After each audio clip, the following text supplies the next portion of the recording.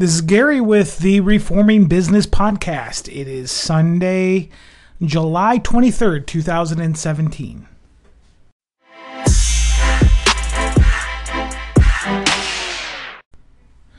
So that's right. This is the Reforming Business Podcast, and we are officially relaunching yet again. So what makes this time different? I've asked myself that a few times.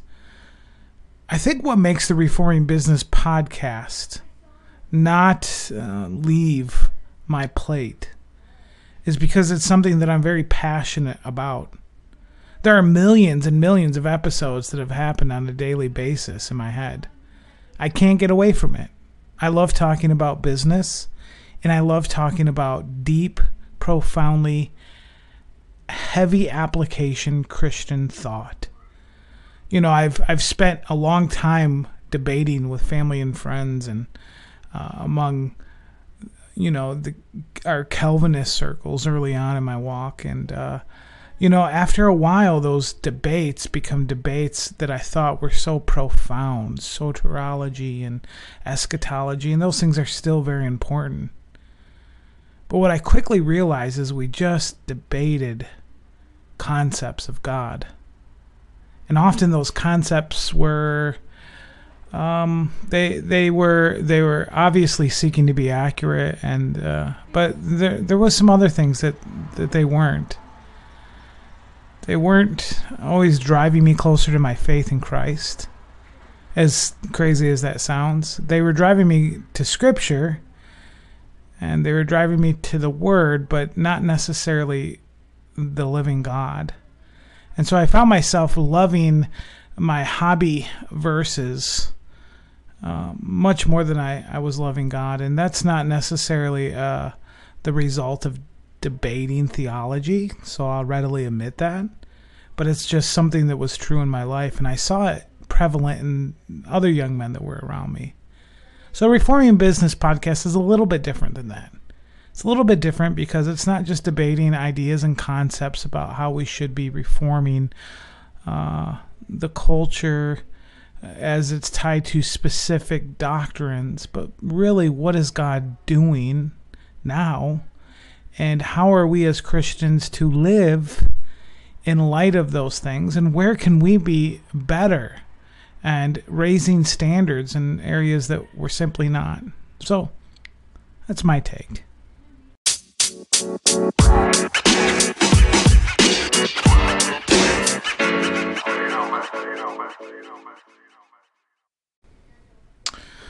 So because it's Sunday evening here at my house, you may during these podcasts hear the pitter patter of our 8 children.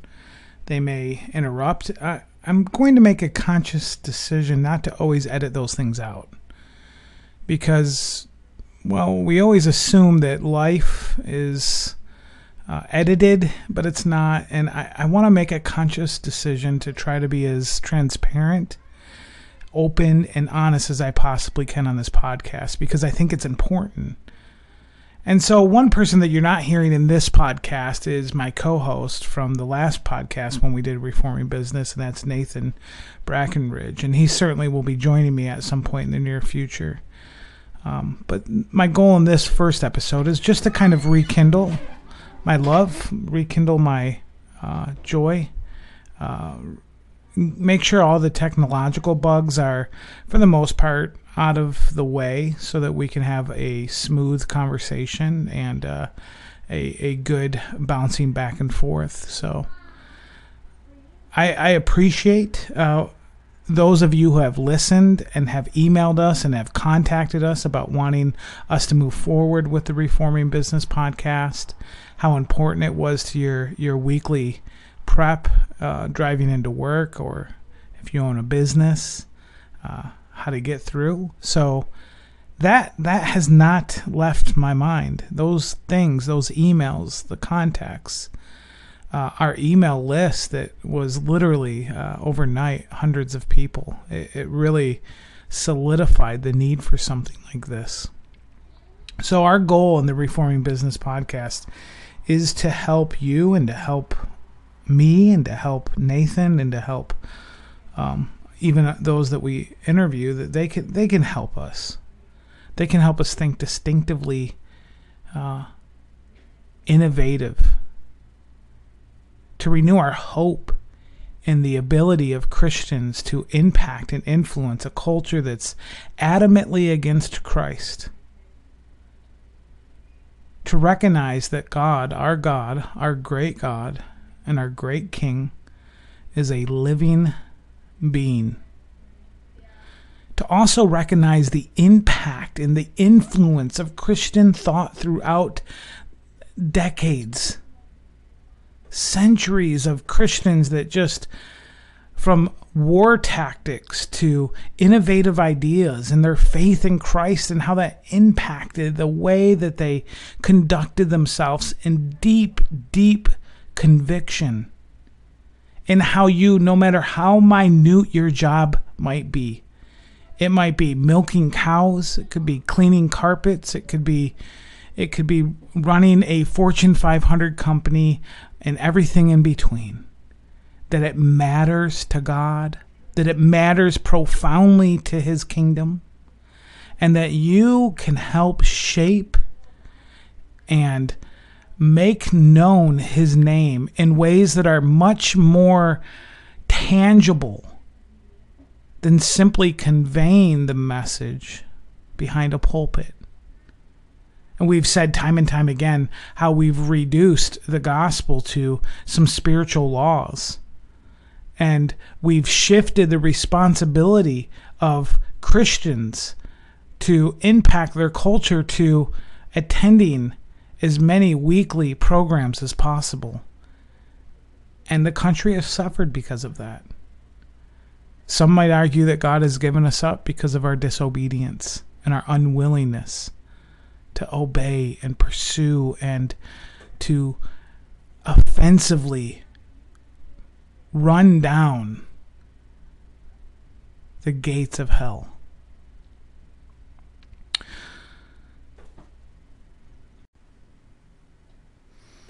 So with some final thoughts on this Sunday evening, as you wake up tomorrow and maybe you see that this is in your Facebook feed and you're listening to it on your way to work, or maybe it's really late at night and you're ready to sit down and you've had a long, tough day and you feel hopeless and in a dead-end job. How will the Reforming Business podcast help you? Ultimately, it can't. It's not its job. That belongs to Christ. That belongs to God's Spirit. And that belongs to your desire to know God more profoundly through the minute details of your life. What can be done through the Reforming Business podcast is to reaffirm the truth of God's Word, and may God use it to convict you of those things. It'll also allow us a mutual fellowship over the burdens of running a business and hiring and firing and partnerships and new business ventures and the highs and the lows and everything that comes with either the difficulties of owning a business or co-owning a business or thinking through how to start a business. Obviously, this will apply to you as an employee. Obviously, this will apply to you as a manager. But our heart's desire is that we can mutually, collectively get past the wounds that we experience and pursue the kingdom of God. And that we take our businesses and we magnify Christ through them. And that we think of innovative ways filled with hope and joy to make new paths where people have never ventured, to understand our standard of beauty and excellence is impeccable because it's found in the person of Christ. So therefore, we can go, we can rest assured that business is very much tied to the kingdom of God. You are not a second-class Christian. Spiritual highs are not found in seminaries. In fact, some of the most lost human beings I've met have come out of seminaries. Let's find joy in these moments and take deep breaths of thankfulness for the times of small things and in the times of great responsibility, knowing that God has prepared us for times such as these. And I look forward to talking to you next week with the Reforming Business Podcast.